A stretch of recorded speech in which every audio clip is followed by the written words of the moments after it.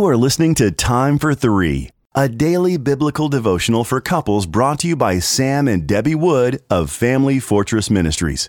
You can purchase a printed copy of Time for Three at familyfortress.org. May 29th, Looking Good. Our first reading comes from Esther chapter 5 and verse 1. On the third day, Esther put on her royal robes and stood in the inner court of the king's palace in front of the king's quarters, while the king was sitting on his royal throne inside the throne room opposite the entrance to the palace.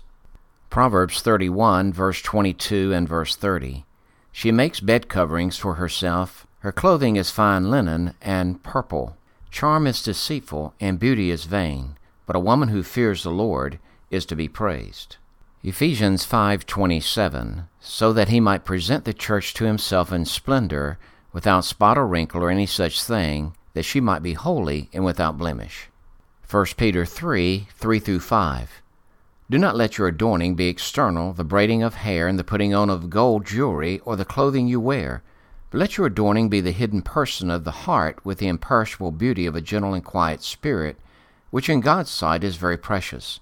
For this is how the holy women who hoped in God used to adorn themselves by submitting to their own husbands. Different people have asked me why I go to the trouble of applying makeup first thing each morning when I'm not even going anywhere.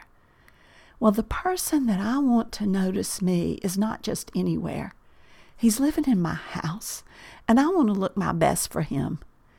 During the day, when my husband goes to the bank or has a meeting, the women he encounters are attractively dressed, and they greet him with a pleasant smile.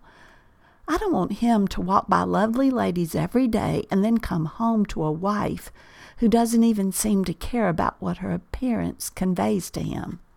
The Bible bears witness that looks are important to husbands. The scriptures repeatedly mention the beauty of different men's wives.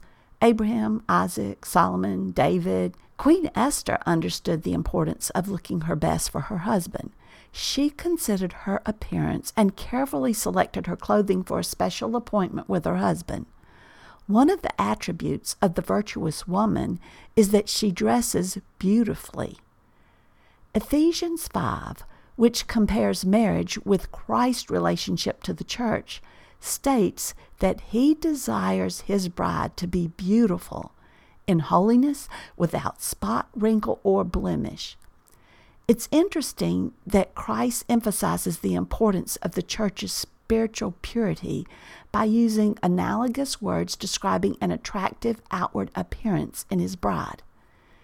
This inner beauty not only smooths the wrinkles and blemishes of a sinful human heart, but is the source of an external radiance that does not fade. It's the beauty secret of Esther, Ruth, Sarah, and every notable woman in the scriptures. I don't want my husband to have a frumpy, drab impression of me. I want to invest time and effort to look my very best for him, but at the same time, I realize the futility of obsessing over outward appearances. I desire to wear the glowing countenance that comes from a sacred reverence and fascination for my Lord. Wives, let's look good for our husband, but let's begin our beauty regimens with daily worship.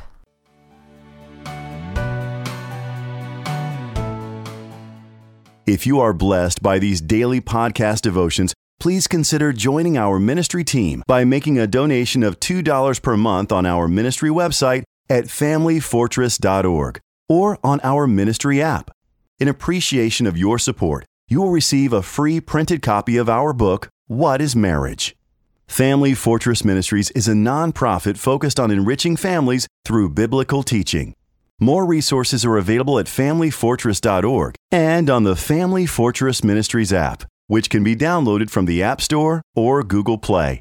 Thank you for your support, and don't forget to subscribe to this podcast.